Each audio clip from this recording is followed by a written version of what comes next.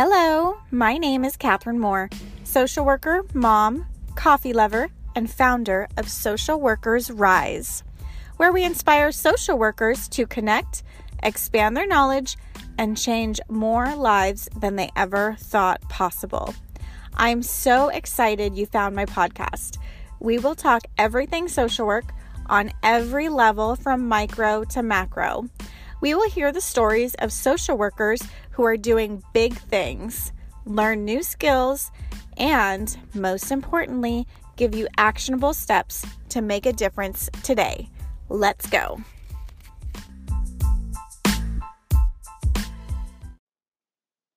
Before we hop into this amazing episode, I wanted to take a moment to be transparent with you and explain what Social Workers Rise is and where we're going. So Social Workers Rise is more than a podcast. My vision is to create a social worker family, a place and a community where we as social workers can feel supported, empowered, and equipped to do all of the jobs that we need to do. And it's going to be continually evolving as times evolve. So this was born out of an emotion that I had. I felt lonely in the field, that I didn't really have very many places to go. I didn't really have too many people to look up to as mentors and to be able to ask questions. And I didn't know where to go to find that one-on-one connection with people that I really, really needed to ask questions, to express how I felt, to voice my frustrations, and to even have that feedback like, hey, Catherine, I think you need to take a break. You really seem kind of burnt out right now. Like maybe you should just, reevaluate, is this job worth it? So just to have that sounding board and that really strong community of support. So that is what I envision for Social Workers Rise. And the way that we're doing that is one, through this podcast, and two, we're going to be offering ongoing learning and virtual training opportunities and a way to create a community. So with that, we're having our really first big course series coming up for you if you are a person who is striving to be a therapist. You are likely thinking about getting your license to provide clinical therapy. You may be already doing one-on-one clinical therapy, but don't really feel very confident in your skills and really want a stronger skill set. And also for new roles, new graduates who are entering these roles you have the basics, but you really just need to tie it in all together and essentially learn how to take the client through the therapeutic process. So this 5-course series is actually called Clinical Essentials for the Future Therapist.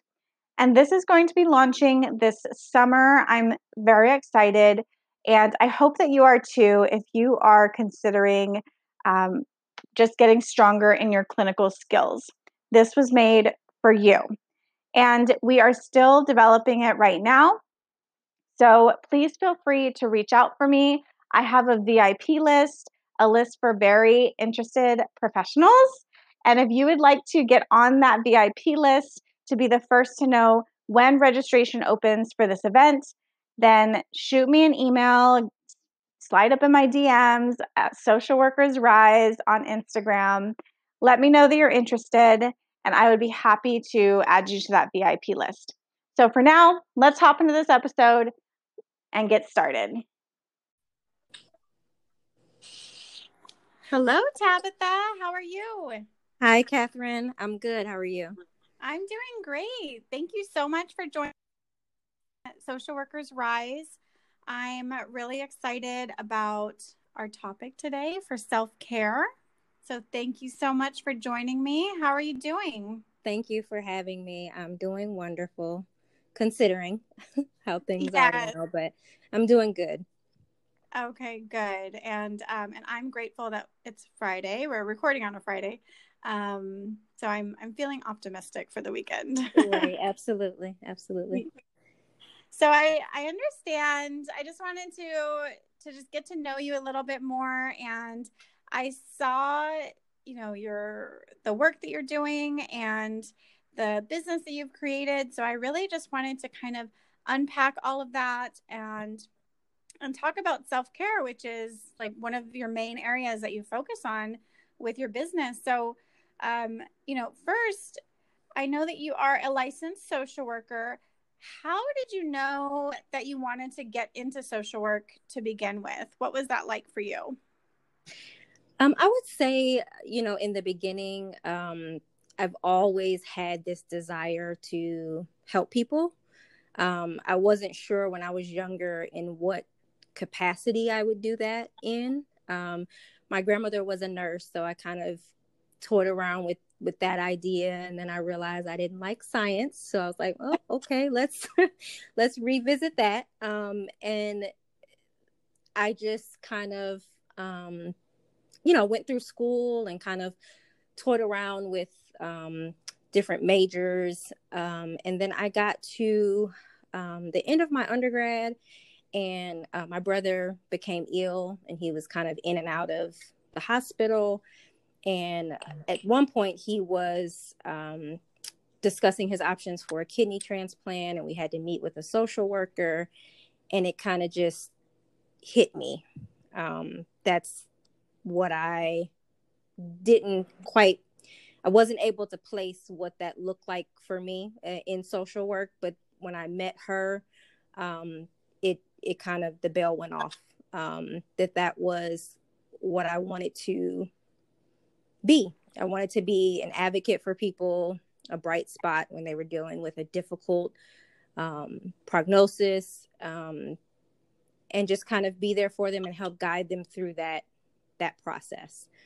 So when I decided I was going to apply for grad school and pursue social work seriously, health concentration was kind of where I was headed and what I chose. Wow, that's very interesting. And I saw, on your website that your brother was a really big motivator for why you do social work Yeah. and why you're in the field. So that's super powerful. So do you do medical social work, or have you done that? What kind of social work have you done? So I, when I graduated, I got a position as a hospital liaison for a mental health agency, servicing homeless individuals. So I wasn't stationed in the hospital, but I was in and out of hospitals, kind of doing assessments and connecting with homeless individuals who needed our services. So I was that first person that they saw, and as they were being discharged, I was their main source of support, and getting them housed. So I did that for a while, and then I also worked in rape crisis. So I was kind of in and out of the hospitals, supporting individuals who had been sexually assaulted. And then I decided to make a move, and I moved to Georgia, and I accepted a position in suicide prevention, which is what I'm currently doing now. That sounds super intense. So, I mean, I'm thinking of all of the crisis intervention you have to do, all of the Yeah. stories that you've heard, all of the possible vicarious trauma that you have been through. How did Yeah. you handle the stress of those jobs? One thing I'll say is that I had a really good supervisor when I was working with the homeless individuals. And I think that helped a lot, because I enjoyed the work that I did. I didn't, for the most part, I didn't really feel overly stressed. I had more of probably a hard time cutting off work. So I was kind of like bringing work home, like trying to finish work at home. But in terms of support and my experience there. Luckily, I had a good supervisor who was supportive.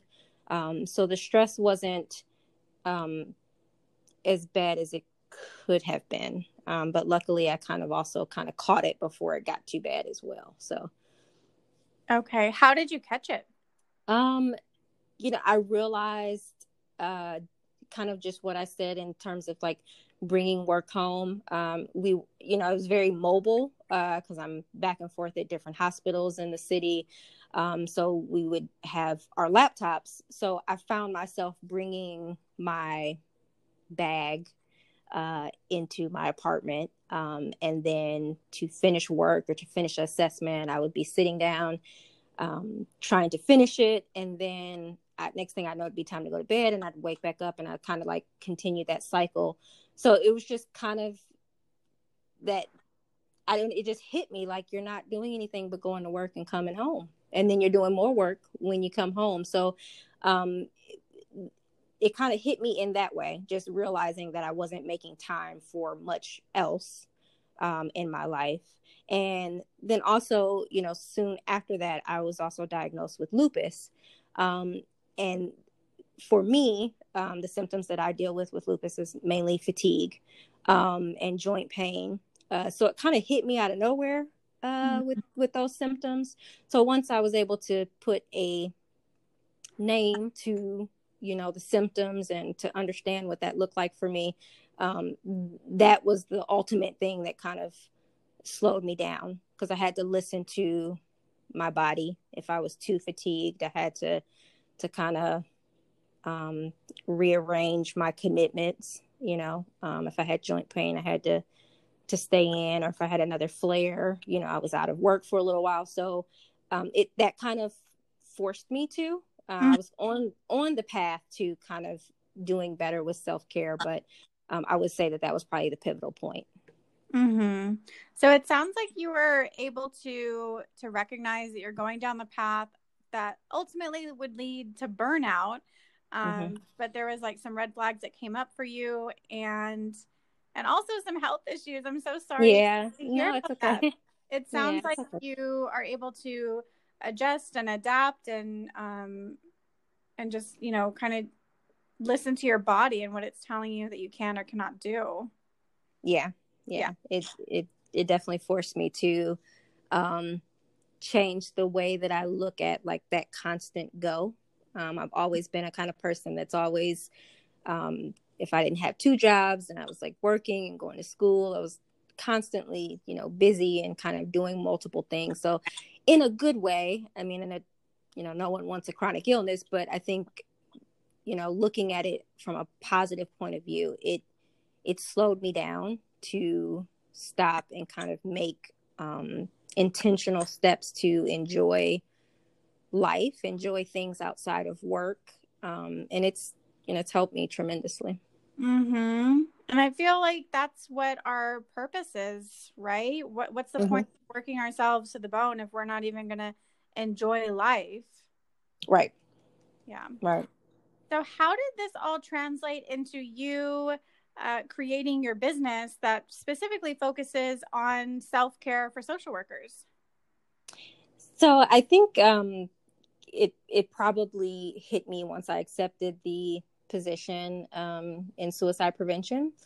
I kind of realized quickly I was kind of going back into like the same habit of going to work, coming home, going to work, not incorporating anything in between that would be fulfilling, outside of work. And then I wasn't working two jobs, but then I was working a lot of overtime. And I was speaking with a coworker who's now a really good friend of mine. And he kind of mentioned the same thing, that he was just kind of going to work, coming home, going to work, coming home. And there was not a lot of enjoyment in between the work that we were doing. Of course, we enjoy our jobs, but, there wasn't something that was filling us up outside of work.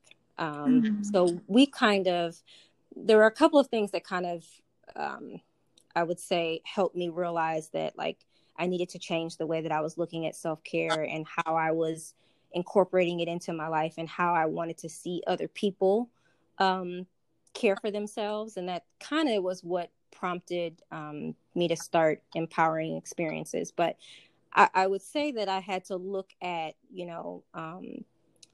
the boundaries I was setting in all types of relationships. So not just my work relationships, but, how was I interacting or committing with people that were outside of work, friends, relationships, and being okay with saying no, not overcommitting.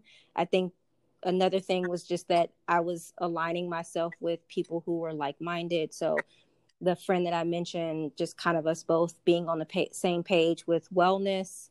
And I think just like learning that it's okay to put yourself first, understanding your worth, doesn't make you any less of a social worker or a therapist if you take some time for yourself, and just kind of that self-evaluation, understanding like when I'm better caring for myself, how do I feel? When I'm busy and I'm ignoring myself, how do I feel? And how do I make that, how do I find some balance with that? So I think kind of a number of things kind of happened that led me into wanting to create a community, a space for other people to kind of take care of themselves, care for themselves. And if they didn't know how to do that or where to start, that I could help them with that, because I was finding that I was figuring out what it looked like to treat myself better and how, like, what that looks like. So I wanted to be able to help other people do that. That's awesome. So you said some really powerful things, and I wanted to make sure that we really acknowledge them and kind of unpack them. So it sounds like overall that you needed to set your boundaries. And then what that looked like for you was, one, saying no. Two, you have some like-minded friends who you can connect with and feel similar to, like a connection. Right.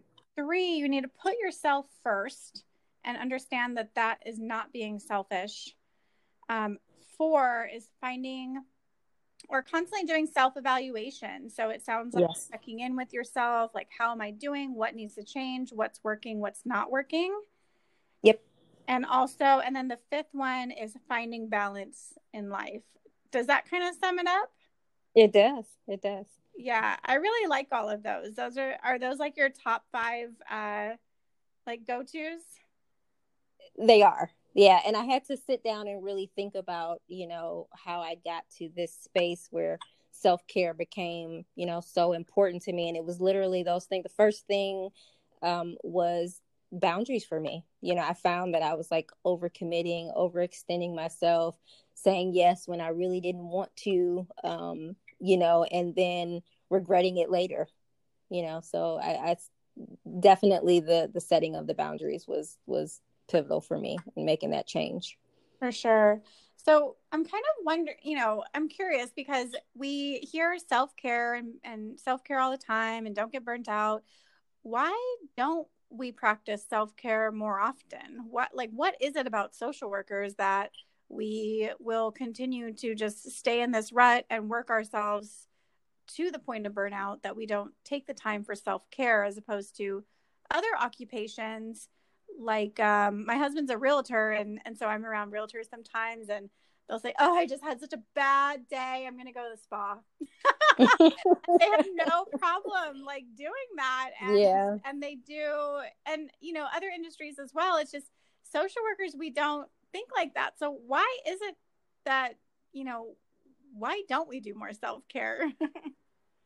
I think that I think social workers, to a certain extent, I think that we're just so passionate about what we do, that a lot of times takes precedence over ourselves, not on purpose. I don't think, but I just think that, when you're, especially social work, I think when you're committed to, and whatever, capacity you do social work in, I think that it's just a passion that we carry. And unfortunately, with that passion, we end up kind of putting ourselves last. But I was doing quite a bit of thinking about why we don't. And I kind of was trying to figure out if it was, wondering if if it stems from our foundation. Like, I know for myself, like, I wasn't necessarily taught self-care. Mm-hmm. That wasn't something that I grew up, or even as a young adult, that it was like a conversation I was having with my family or my friends. And I don't know if I really knew what self-care was prior to going into the career field. So I think part of it is that foundation. So what you had prior to coming into the profession, and then what you learned or what type of preparation or education or conversation you had while going through and preparing to enter the profession. I think that means a lot, because if you're not having that conversation about it, you're not understanding what it is, then you kind of, you're on a pathway to probably stressing and overworking yourself. And I think a lot of people also too, like, look at it as it just being like, oh, I'm, like you said, going to the spa or going to get my hair done or go get a haircut. And it is those things, but it's also like recognizing, like, I keep drilling it into the ground, but setting boundaries, being able to say no, not over committing, even forgiving people when we don't want to forgive them. I think that self-care is much deeper than that, and I think that if we struggle with those areas, or they're not as prominent, or we're not as aware in our personal lives, then you don't really have a good basis of how to tackle self-care in your professional life. I think that they're connected. I'm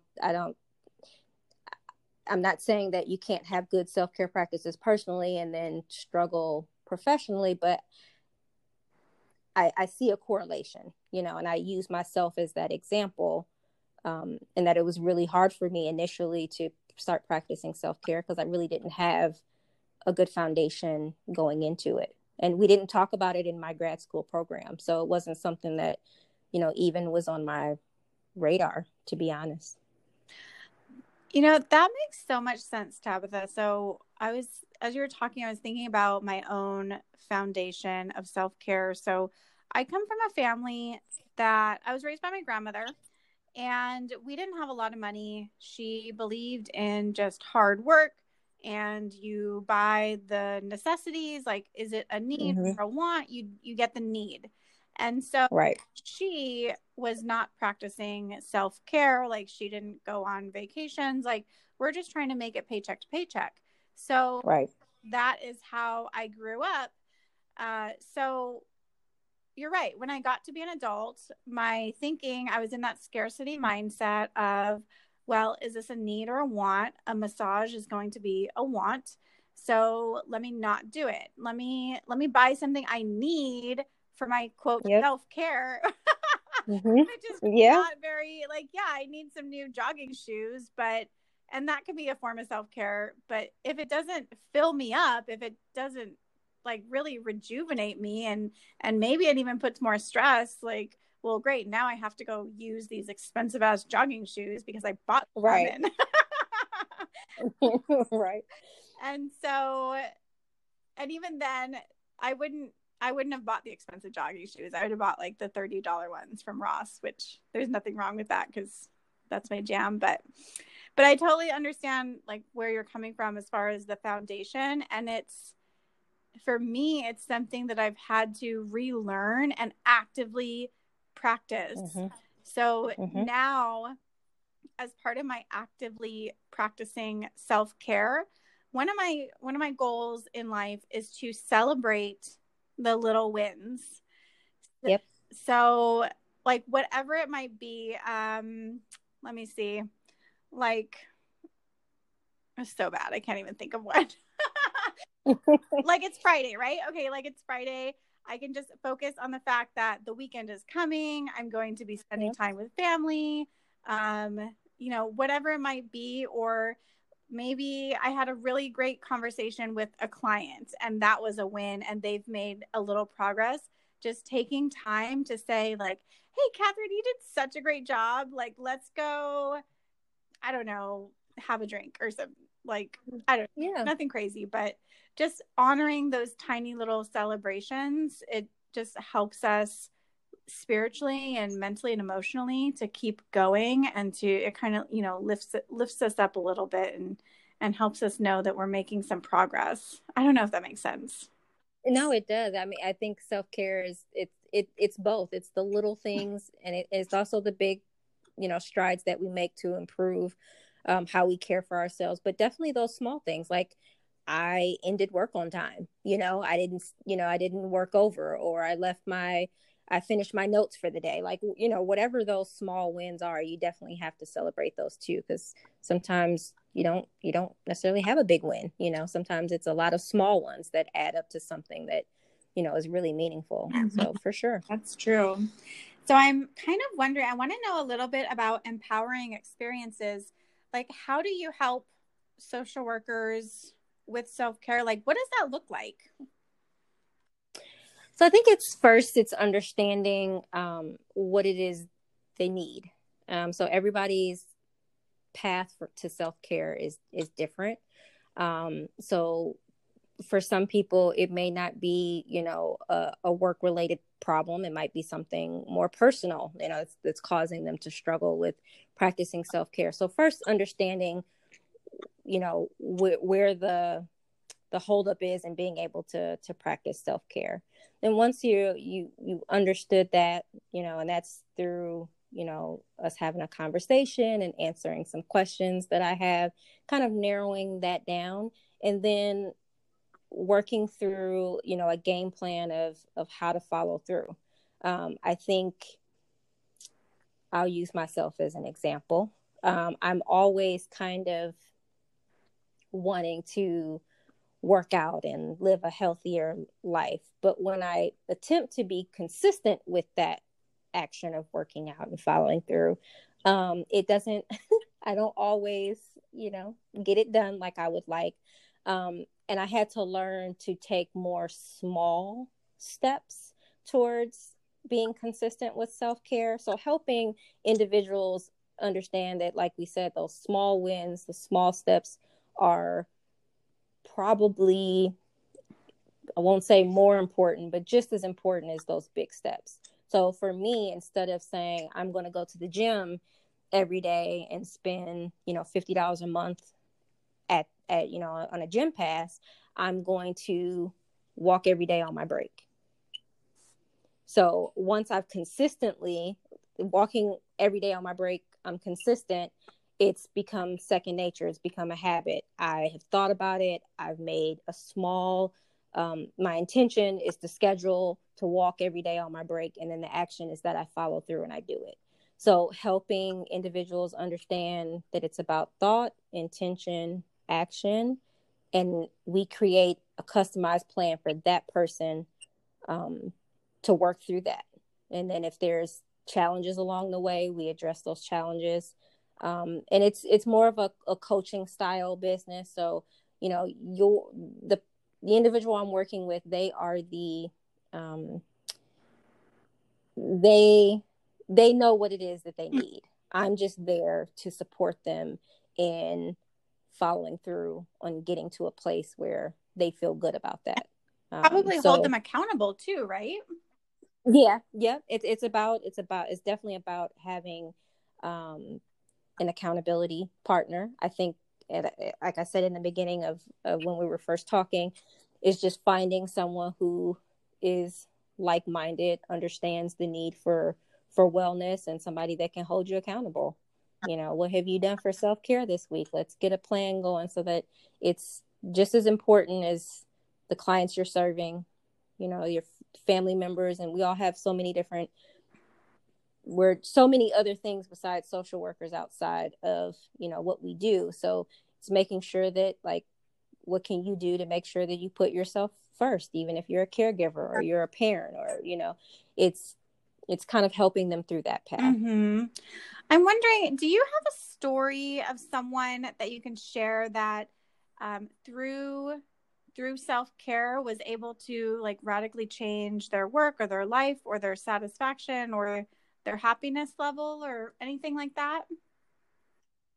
I would say not so. My business is new, so I'm not going to necessarily be able to share about someone I've worked with, but I would say that just with helping friends recognize the importance of wellness and self-care um, does wonders. It changes your life. And I hate to sound like dramatic in that way, but self-care is revolutionary. It can change how you feel, what you think about yourself, how you allow other people to treat you.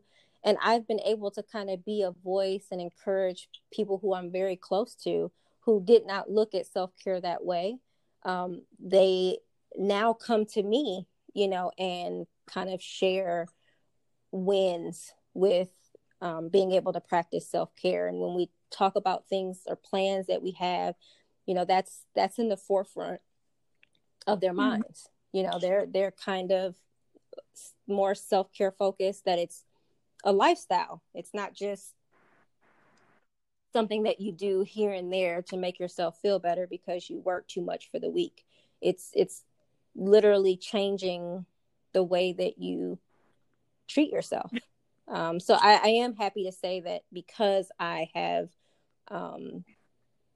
been so vocal with people that I care about, that is now something that they really pay attention to. And it's something that's in the forefront of their mind. So I'm hoping to be able to work with more people who kind of understand that as well. Yes, yeah, I can definitely see how it's so powerful because I've seen people like one of my girlfriends, she was saying how she's just having an awful day at work, or not day, but week, just stressed out and Mm-hmm. so bad. And she's like, I don't have time to be burnt out right now. I don't have time to just sit on my couch and not do anything. Like, I cannot use that as an excuse. And I'm like, okay, girl, it is not an excuse. For one, it is a fact. You are burnt out. You're Yeah. like biting my head off right now. And you Yeah. need to take a break because you are not going to be effective or fun to be around or productive at work or a great coworker if you are like all snappy and burnt out and, just not doing well. Um, Absolutely. and I was like, I wouldn't talk like that to a client, but she's my friend and I could talk like that to her. But it's just reflective of how some people think of burnout. Like, I just don't have time to be burnt out well. Same thing Mm-hmm. as being sick. Like, if you don't stop and take a breath, you're going to get sick. You're going to catch a cold. Your body is going to force you to slow down. Yeah, it will always tell you to. Mm-hmm, for sure. So I'm excited. It sounds like you have some open spots in your program. Yeah. I do. I do. I do. Awesome. So, first, where I want to know, we talked about some little things about that people can do right now to practice self-care, as far as celebrating the little wins, saying no, finding some like-minded friends, putting yourself first, doing a self-evaluation, checking in with yourself regularly, and trying to find a balance in life, which I know that one's easier said than done. But do Right. you have any tips that people could do today that might be able to just enhance their self-care? Yeah, I think, and again, it's about the small things, but it's also about, the intention and following through. So, for me, what helps some days when I'm not, necessarily practicing self-care is maybe I would like for the week, I literally schedule in my self-care. So when you're scheduling clients, or your dental appointment or whatever you have in your calendar, schedule, and it might feel silly, but schedule time in for self-care. literally put it on the schedule. So you're holding yourself accountable to follow through on that task. Because if you just think about it and you're just like, well, maybe I'll take a walk today, or maybe I'll go get a massage, you can easily talk yourself out of that. But when you kind of make it more concrete, by literally scheduling it in spaces that you typically hold yourself accountable to, it might change the way that you kind of follow through on that.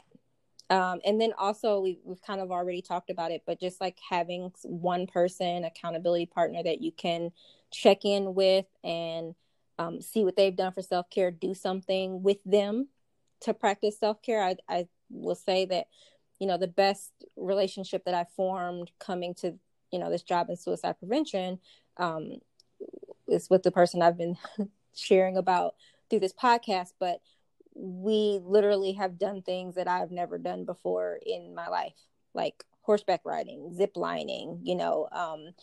In Georgia, you're kind of close to a bunch of different states. So taking a day trip and exploring a new city.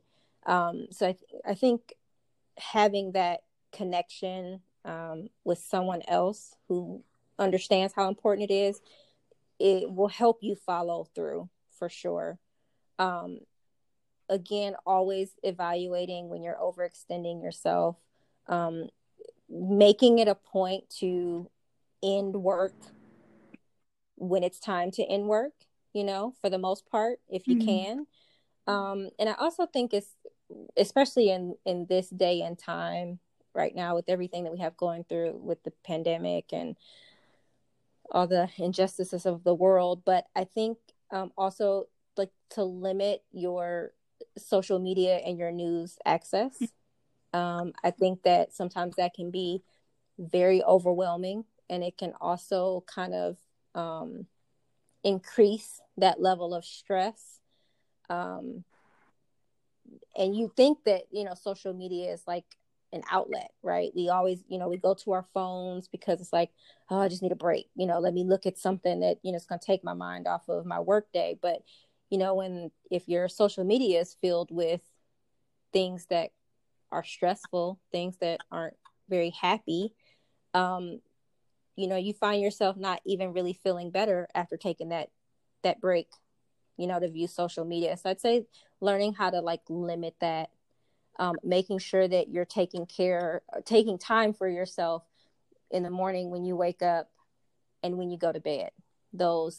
I've found that those 10 more minutes, even though I want that sleep, the 10 minutes that I wake up earlier, and I list the 3 things that I'm grateful for every day. I've been making this a new practice that every day I wake up and I list 3 things I'm grateful for. It changes my attitude. It helps me to look forward to my work day.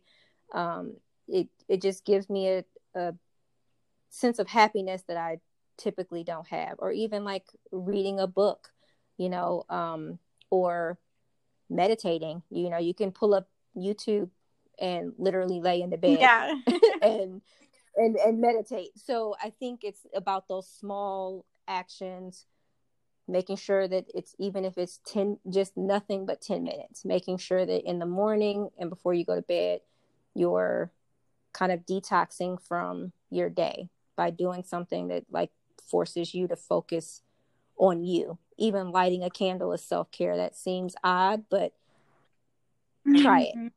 It when you light that candle before you go to bed, and it kind of like puts you in a space of relaxation, you're letting go of the day, so that when you wake up the next day, you're starting something new.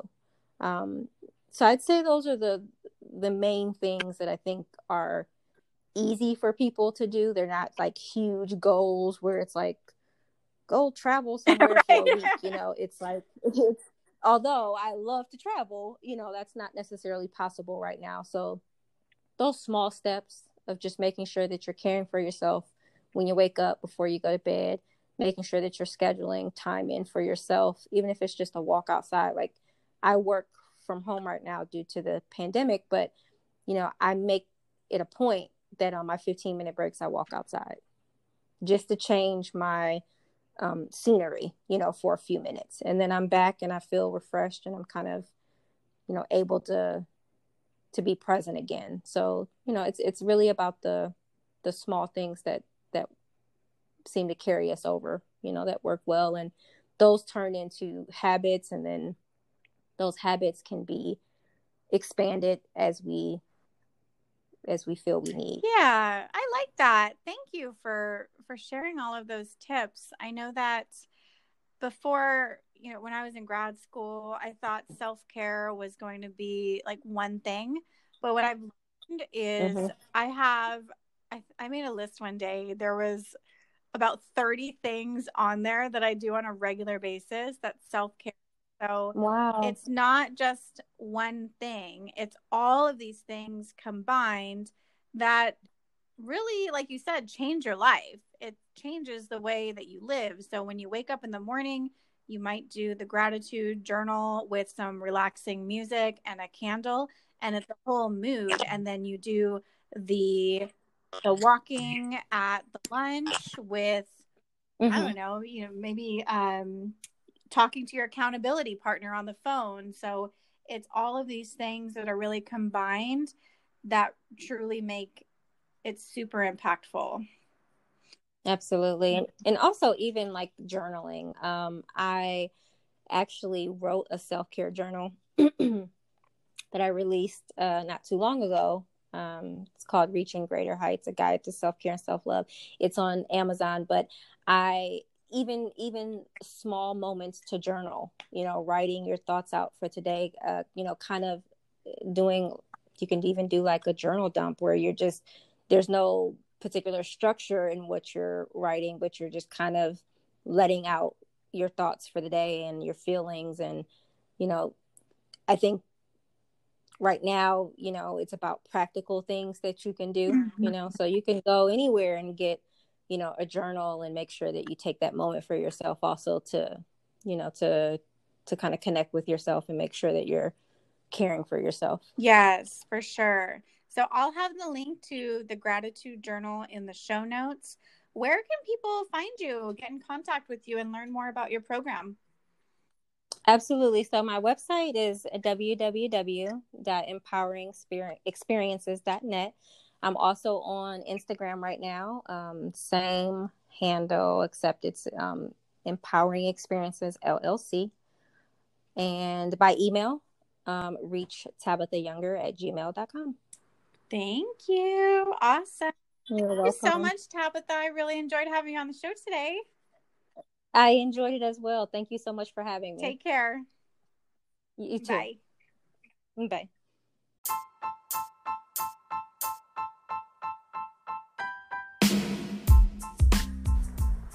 Thank you so much for listening to another episode of Social Workers Rise.